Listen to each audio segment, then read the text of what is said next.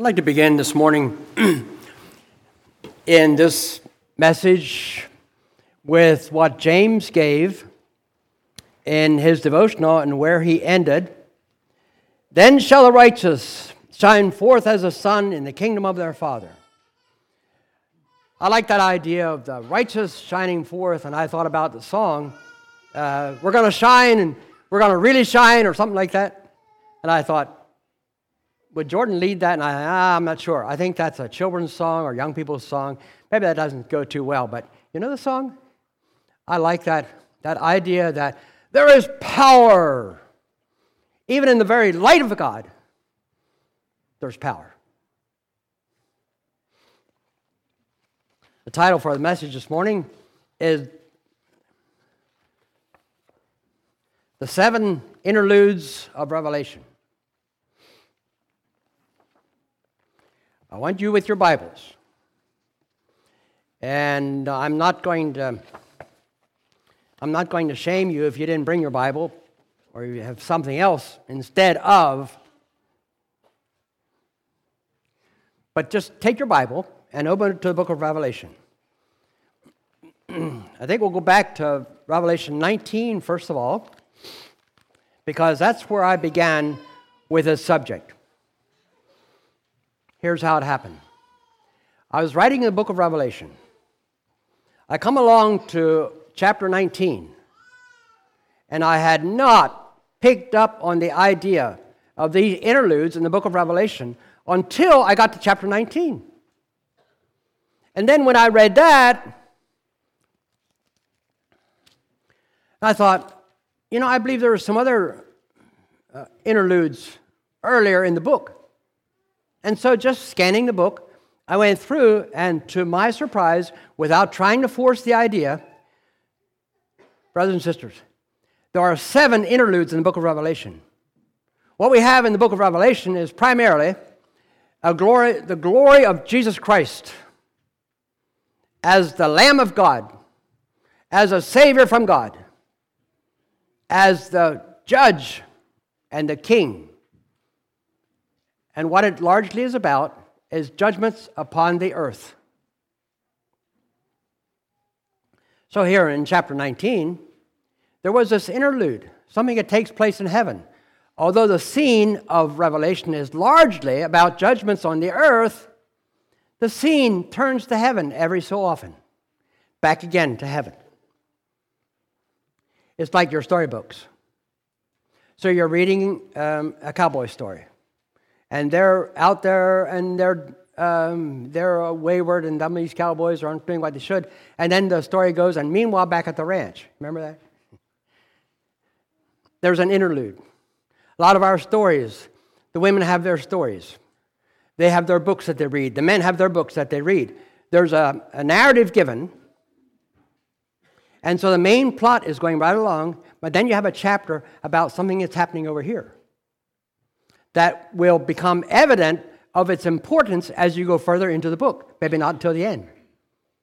An interlude, that's what we have here. And so the book of Revelation becomes tremendously interesting, just for the interludes themselves. I was so excited, because the number 7 is used so often in the book of Revelation. How many 7s are there? I think I have it in the back of my Bible hole. How many 7s there are?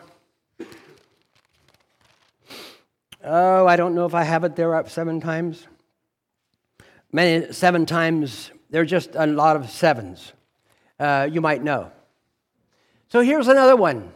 7 interludes in the book of Revelation. Here of late, when I'm at my desk a good part of the day, year-round, writing these commentaries and writing other books, I've just been so excited about writing.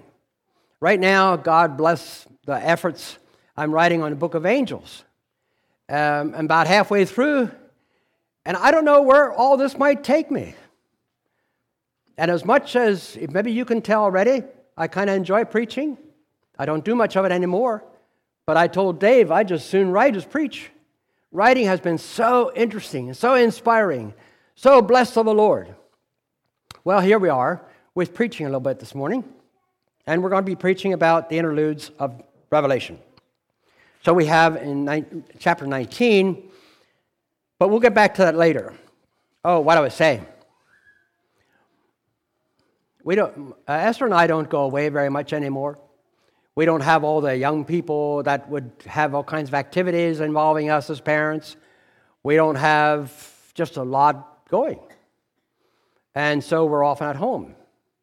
And I'd like to read something interesting, but I don't know anymore what to read. I read some big books like 700 pages, 500 pages, 600 pages. I've read some big books in the last couple of years. So every now and then she finds what she thinks would be an interesting book for me. The last one I read was this one about Reuben Yoder that said, "There's got to be more." Well, that's exactly a title that fits right here. There is more. His story is a tremendous story of where he served and where they served in Afghanistan and Jordan and Haiti and Africa and Israel and maybe other places too.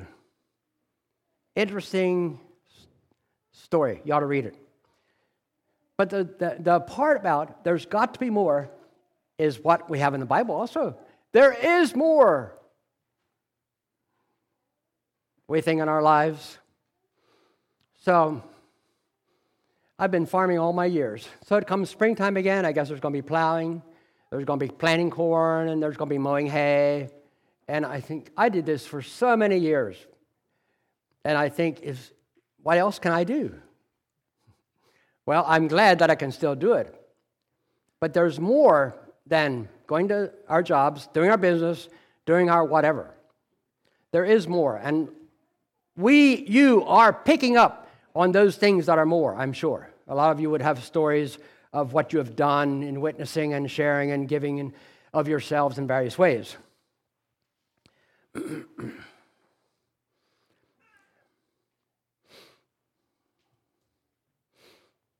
So the main part of this sermon is about, number one, our experience in hope, and number two, our expression of hope.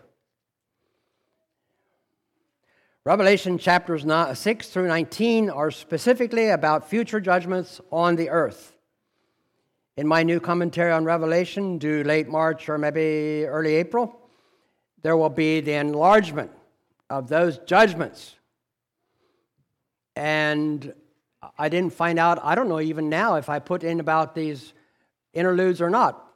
My book is with Format Person, and so it's a pretty long process, because actually this sermon I wrote out last year in April. Because when I saw this, I thought, well, this is a sermon, I could use this maybe sometime if I get called on short notice, and here I am 36 hours, in 36 hours time, it was ready. In my writing of the books, I do everything longhand, and every page I put the date on top of the page. So here I have this sermon was written on April 26, 2020. We refer to these 7 interludes as being after the judgments of the 7-year tribulation. So it would say after has begun, pardon me. After has begun, right. The Lamb of God, as Jesus Christ, is mentioned 28 times in the book of Revelation. There's got to be something special about that person with those amount of mentions. Revelation, I just wrote this in this morning. Revelation is the most heavenly book of the whole Bible. I only wrote that line in here this morning in between, kind of like. So you help me out. Am I right or wrong? That the Bible is the most heavenly book, the Revelation is the most heavenly book of the whole Bible.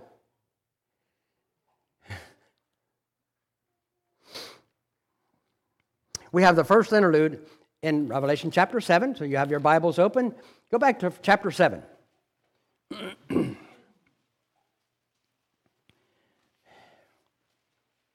These interludes involve Oh, this one belongs on the right, and this one belongs on the left. So the interlude of heaven will show these things. Meanwhile, in the great tribulation on the earth, there will be these things. The center part there is the great tribulation and the things that factor with that. And over here is the Lamb on the throne and the things that factor with that. In Revelation 7, verses 4 through 8, there are 12 tribes that are numbered, a numbered people. Verses 9 through 10 is an unnumbered multitude. And the purpose of the unnumbered multitude is to cry loudly, to loudly cry out praise to God for His salvation. It's given in the past tense, which evidently has been finally accomplished.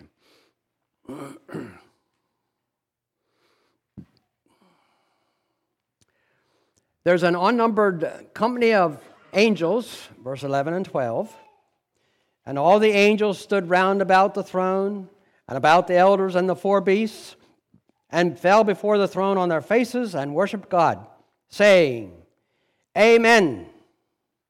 Blessing and glory and wisdom and thanksgiving and honor and power and might be unto our God forever and ever.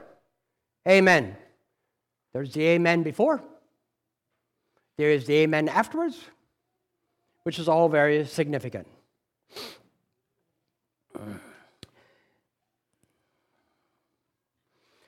The questions in verse 13, who are these and why are they here? The answer is in verse 14, and I said unto him, Sir, thou knowest. And he said unto me, These are they which came out of great tribulation, and have washed their robes, and made them white in the blood of the Lamb. There is, I'll just forward this without knowing for sure, the possibility that these have come out of the great tribulation before it has taken place. In my book on the Revelation, as a commentary, in due respect to the whole audience that perhaps will be interested in this book, I have some pages to explain why that I think that we ought to let the second coming of Christ be as it's given by the words of Christ in the Gospels, and be as it's given in the epistles, and not try to put it into the book of Revelation at some point. I could see 4 different places where Jesus could come back for the church with some justification. I still have my preference. But that's not a part of what the Revelation is really about. The book of Revelation is about the judgments that will fall upon the earth. And whether believers are here then or not, or the church is still here, I'm not going to go into that. But the important part is that for us who are saved, that there is deliverance, either through the coming of the Lord Jesus Christ, prior to that, or during the time of the Great Tribulation, if the church should be here.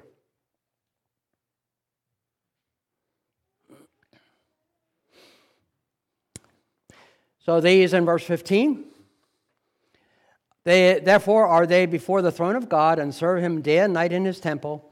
And he that sitteth on the throne shall dwell among them. They shall hunger no more, neither thirst any more, neither shall the sun light on them, nor any heat. For the Lamb which is in the midst of the throne shall feed them, and shall lead them unto living fountains of water, and God shall wipe away all tears from their eyes. That sounds like this. The Lamb was on the throne, and what he provides for his own are these things. And that is so exciting. It really has to do with the Christian's hope. Well, that was number 1 in Revelation 7. Interlude number 2. Revelation 10, 8 through 11. So you'll turn to that. Revelation 10, 8. And the voice which I heard from heaven spake unto me again and said, Go and take the little book which is open, in the hand of the angel which standeth upon the sea and upon the earth. And I went unto the angel and said unto him, Give me the little book. And he said unto me, Take it and eat it up. It shall make thy belly bitter, but it shall be in thy mouth sweet as honey. And I took the little book out of the angel's hand and ate it up. And it was in my mouth, sweet as honey. And as soon as I had eaten it, my belly was bitter. And he said unto me, Thou must prophesy again before many peoples and nations and tongues and kings. We have in this interlude, the other little interludes are where John seemingly was taken up to heaven. And there he describes what he saw and what he heard and what was told him. Here, it seems like this interlude has come where the Lord Jesus, these are the words of Christ, came to John and gave him this experience. So when he ate the book, it was in my mouth sweet as honey. That is the message that he has in the Revelation is sweet to the saints. And it's bitter to the unprepared and the unsaved, backsliders, and those far from the kingdom.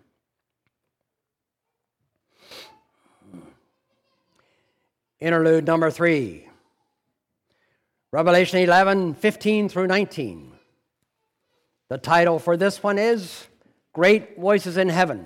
The title for the other one was The Little Book. This one, number 3, Revelation 11, 15 through 19, Great Voices in Heaven. Verse 15.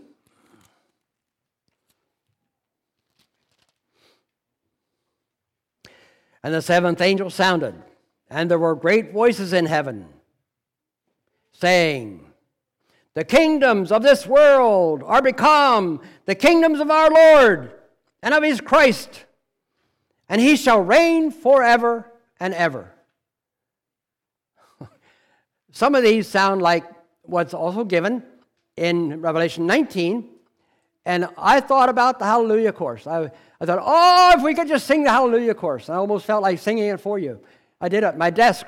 I sang it, but you wouldn't want to hear it. But anyhow, the Hallelujah Chorus is a tremendous piece of music to lift our soul. About as close to heaven as it gets, in my experience. I shed tears in my study, in my review of this, in my preparations. I shed tears.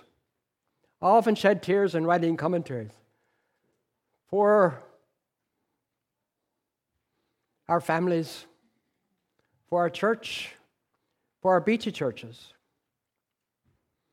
for conservative Anabaptist churches, for churches over the whole world, for the kingdom of God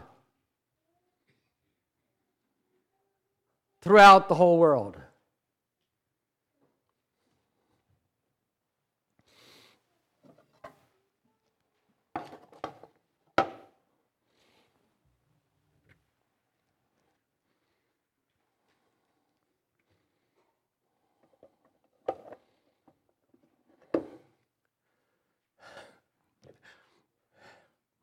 For God so loved the world that he gave his only begotten Son, that whosoever believeth in him shall not perish, but have everlasting life.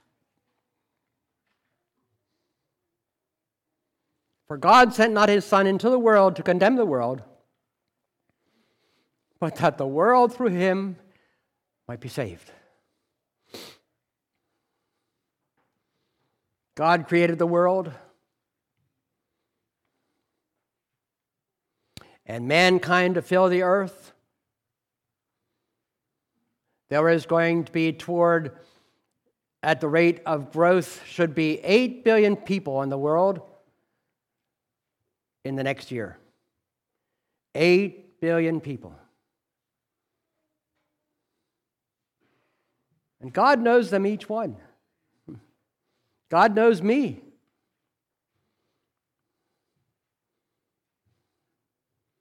Do you think God knows you? Amen. God knows you. Does he love you? Of course he loves you.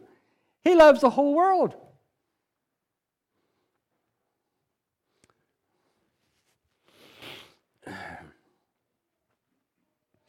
So we are at interval number 3. What we have here in verse 15 is to show primarily the reign of Christ. It gives it in the present tense.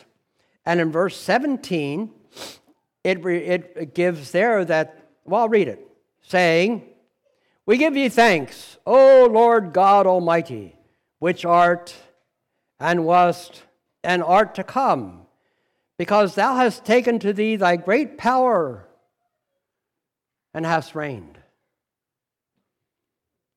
The reign of God is spoken of here in the past tense. God has been reigning. He is on the throne. He is on the throne. He is on the throne.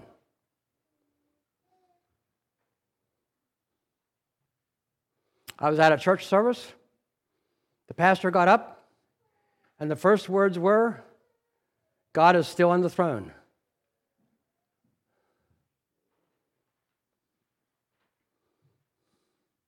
As though he might have just got back on. They had a prayer request for somebody in their family that needed healing of whatever sort, and the person seemingly was healed miraculously. Therefore, he said, "God is still on the throne."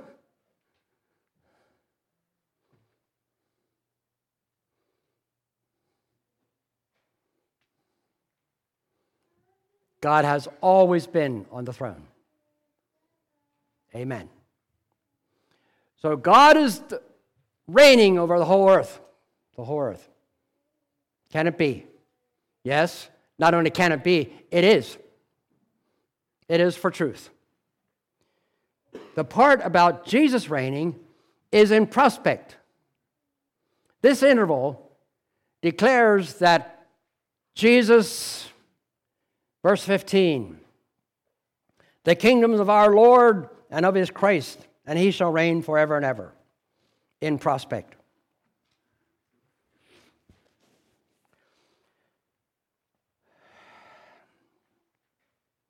The time for judgment is come, as is prophesied here in the book of Revelation.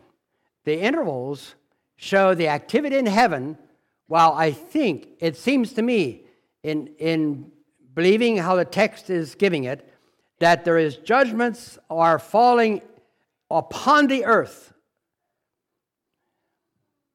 but meanwhile in heaven.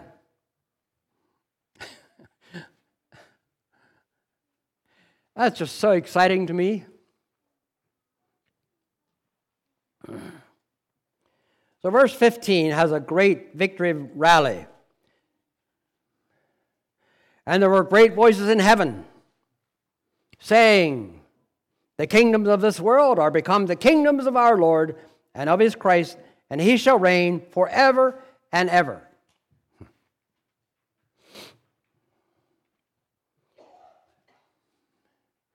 I think it needs to be said that if these indeed are interludes, they cannot all take place at one time. We believe and we take it that the Bible is teaching that the judgments of the earth upon the earth in this 7-year tribulation will be by the opening of 7 seals and the blowing of 7 trumpets, and the pouring out of 7 bowls. They will be in succession. The 7 interludes cannot take place all at one time, nor at the same time as chapter 4 and 5, nor as part of the final scenes in Revelation 21 and 22. The flood in Noah's time was not coming and over in one day, which I think is figurative of the end of the world. When God will destroy the earth for the second and final time, it will be not in one day. In fact, Noah was in the ark 7 days before it started to rain. Now, what are you going to do with that? Well, what I do with that is to show that these intervals are spaced, 7 of them, in a 7-year period, and that they have somehow something to say about the end of the world. Will not be in one day, but it'll be by the plan of God in His time and way.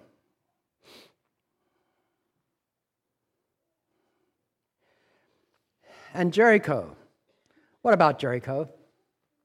Well, when they came to Jericho, God had said that they should go around Jericho. Was that right? Go around Jericho.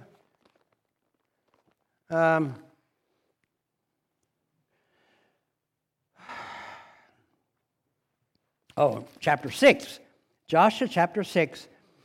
And Lord said to Joshua, I have given you Jericho, and the king, and the men, and ye shall compass the city, all ye men of war, and go round about the city once. Thus shall you do 6 days. Children, here's your lesson for today.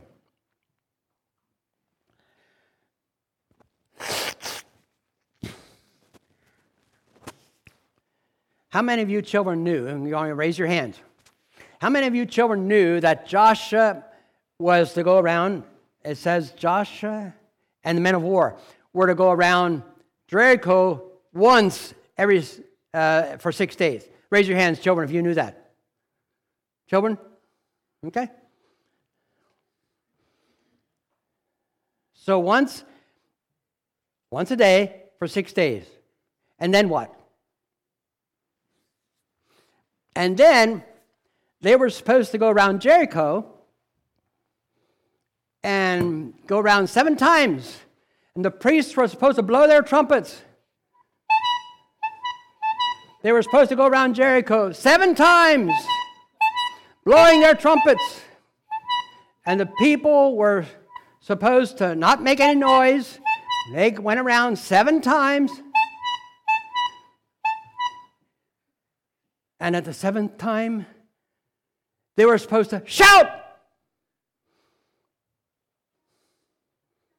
And what happened? The walls fell down, except,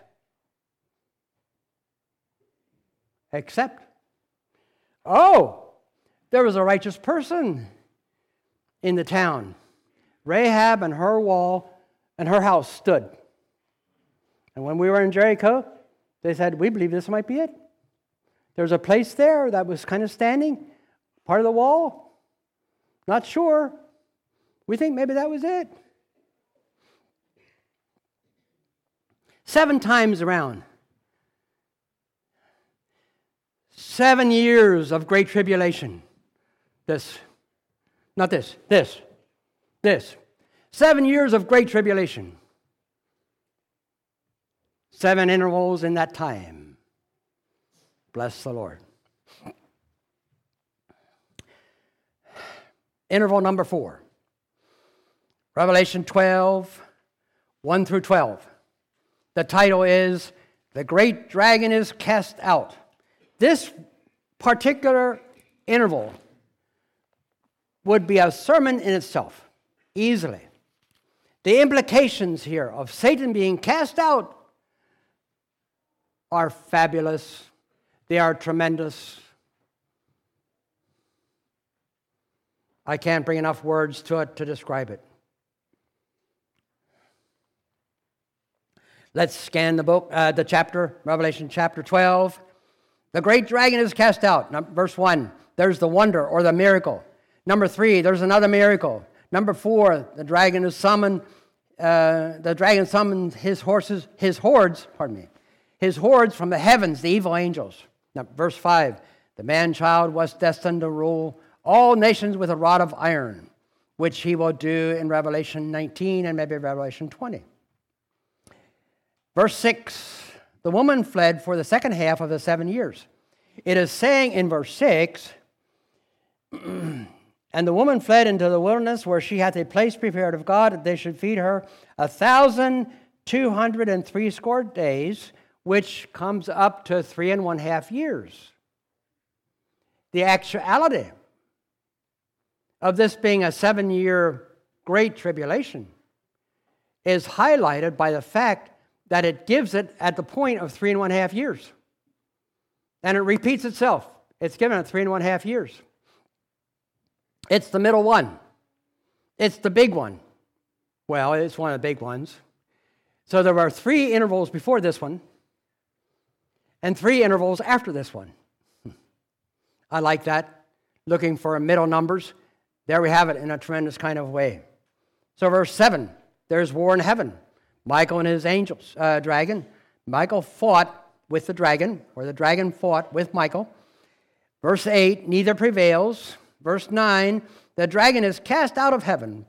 And I think I added in my notes, permanently.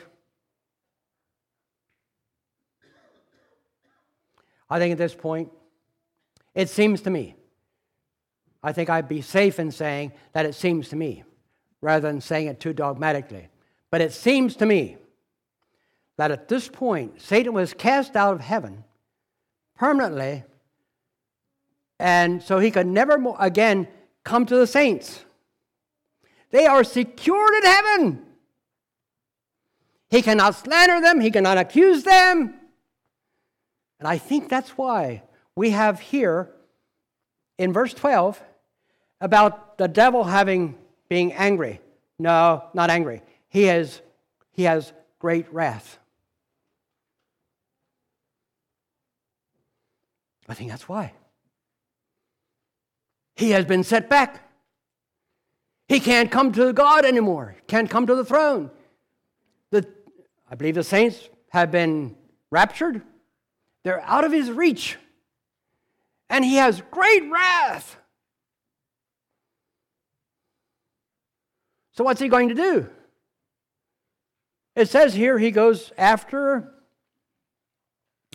the subject goes after the seed of the woman.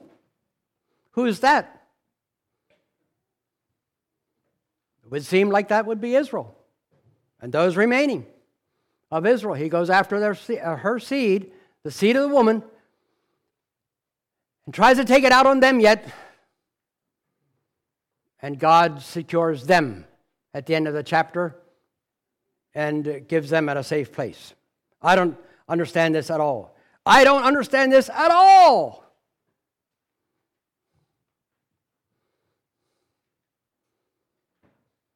And with that, we can all, I suppose, most of us could say, I don't understand it either. But you know what? I'm not giving this message as a point of wanting to understand it. What then? I'm giving it simply as a point of believing it. Since, not if, but since it is God's Word.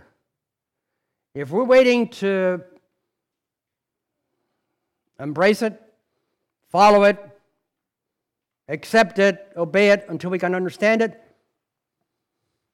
we can trash any part of God's Word that we want to, simply because we say we don't understand it. And that's the unfortunate part about the book of Revelation, that so many people are saying, I just don't understand it. It's just so controversial. You know what?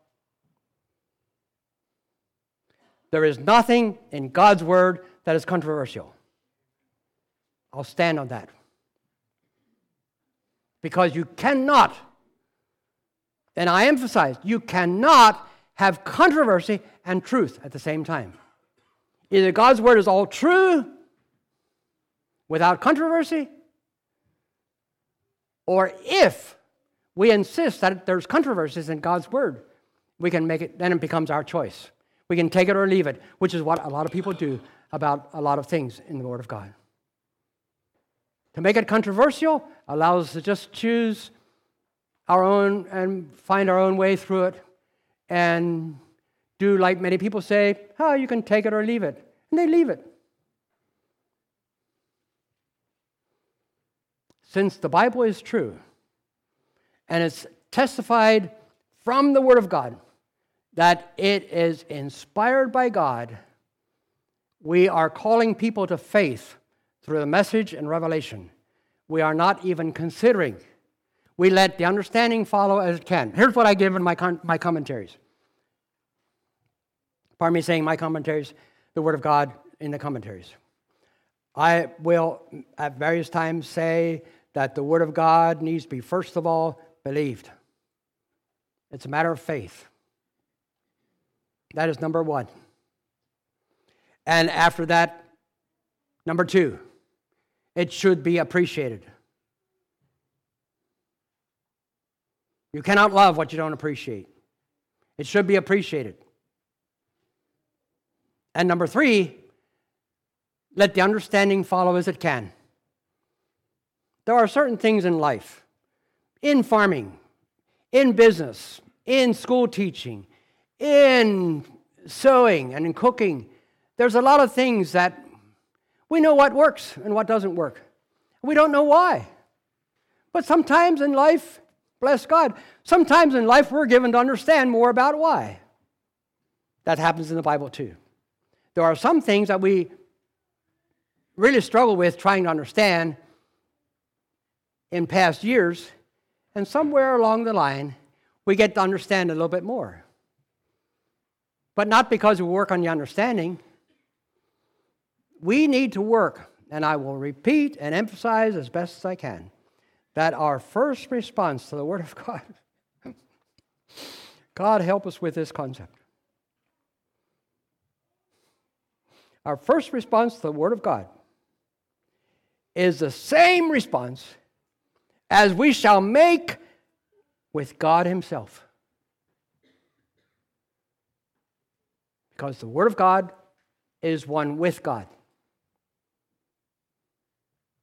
We cannot rightly divorce the Word of God from God Himself.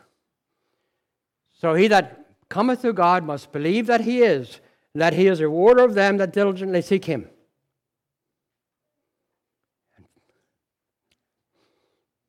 At my age, I don't know if I'll ever be able to address you again, ourselves here. To me, it doesn't matter. I'm in good health. I look forward to being 100 years old someday. So I have a ways to go yet. But commensurate to recognizing God by faith is His Word.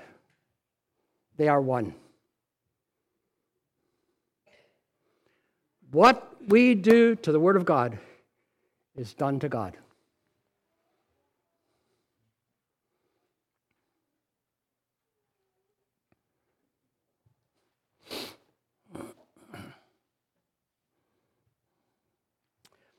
Revelation chapter 12 is a very strategic prophecy. I think I had given that why Satan was angry, why he was so full of wrath. We'll go to interlude number 5. Revelation 14, 1 through 5. Title, The Lamb on Mount Zion.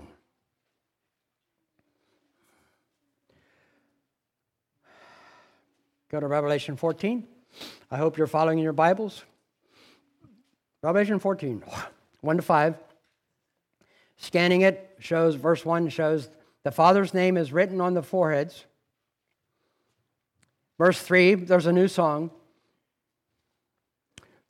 Verse 4, the whole family of God belongs to the Lamb and are there with Him. There are times when I could just go to heaven. I could just be with the Lord. I enjoy the work. I enjoy our families. I enjoy everything. I'm glad I can live this long.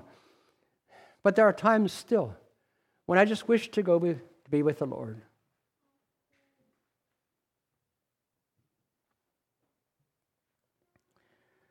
Verse 4. Yet also says they are redeemed, they're purchased, they belong to Him. Verse 5, they have no untruth in their talk and no accusation against their past living. How? It's because of being forgiven as a part of the purchase price of redemption. Verse 4, redeemed! Exclamation point. Interlude number 6, Revelation 15, 1 through 8. It's the whole chapter, a short chapter. There's a perceptible shift, not a change of direction.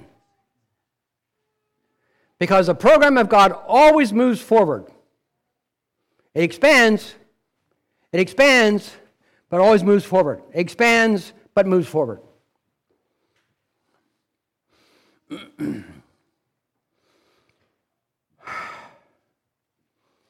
In interlude number 6, verse 1 is the preparation of the 7 last plagues, the third set of 7 bowl judgments. Verse 2, present are those who receive the victory over Satan, evidently in heaven. Isn't this just majestic? I think it's just marvelous that here in this book of judgments, we have these interludes that show us, that give us a glimpse, that give us insight, that give us a view of heaven. It's the interludes given as a part of this prophecy. We are encouraged.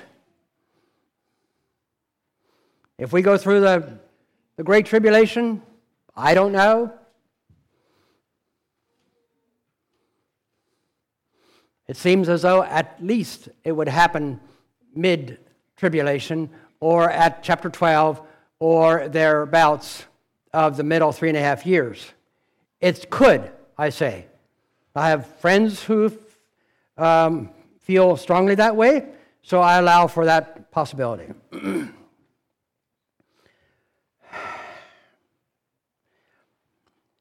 10 times in Revelation, it has about the words being true and faithful.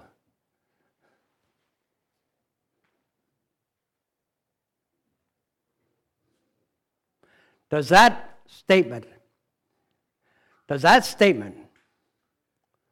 help us to accept the words of Revelation as they are given? There are 46 times in the book of Revelation where the word saying is used. It's an oral report. It's the words from heaven. Can we make anything else out of it? Except to believe it as it's given. Interlude number 7, Revelation 19, 1 through 10. This one would also warrant a whole sermon on just chapter 19, at least the first part. When I considered this sermon today, I called Joseph Peachy, and I said, Joseph, I've been asked to give the sermon today. You've been preaching on a series on Revelation. This is what I've been thinking about. How would you feel if I would take up preaching on the 7 intervals of Revelation?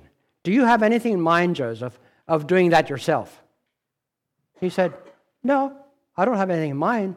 And yes, go ahead, just preach it. So I am, folks, brothers and sisters, I'm not giving this at all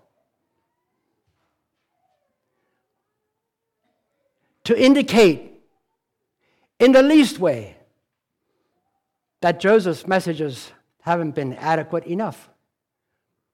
But no, much more, much more to complement his good teaching and simply have another message that comes out of this book. I would believe that all 5 pastors here at our church could all be preaching out of the book of Revelation. I was going to say for a whole year. That might be a little strong. I wouldn't want to obligate anyone. But I tell you, there are innumerable amount of themes that arise out of the book of Revelation.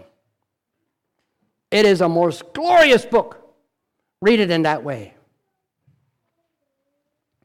Let your faith respond to the book of Revelation. Every part of it.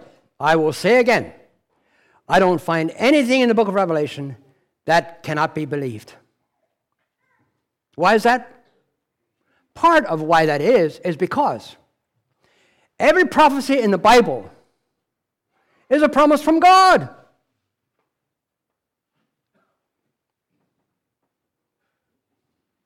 Do you believe in the promises? There it is. Every prophecy, Old Testament, New Testament, every prophecy is a promise from God. And what else? Most of the prophecies have or will involve a miracle of some kind.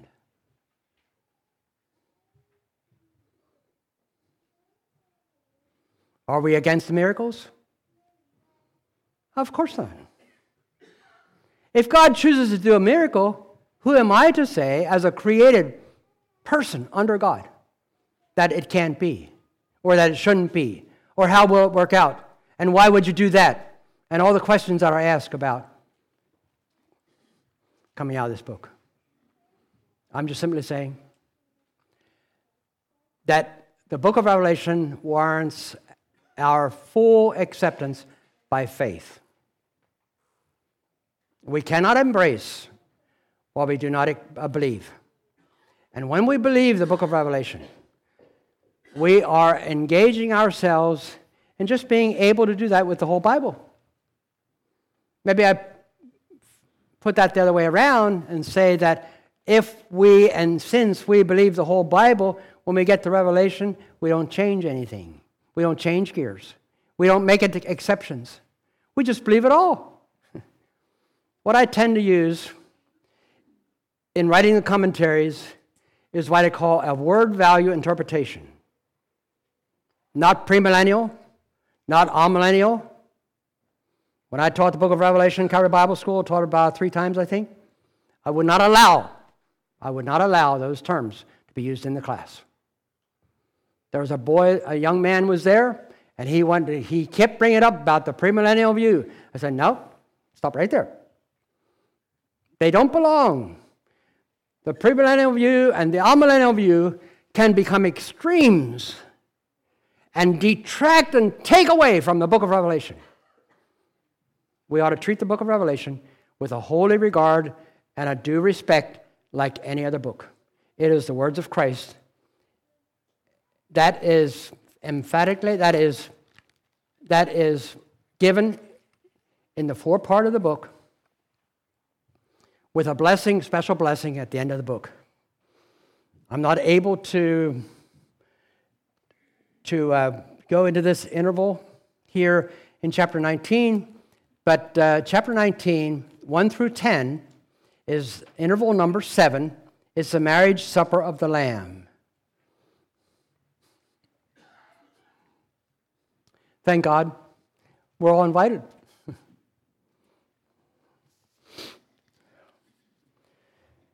God has extended the invitation to everyone. He will provide the decorations and the transportation. He has given this description, and it's all in the Revelation.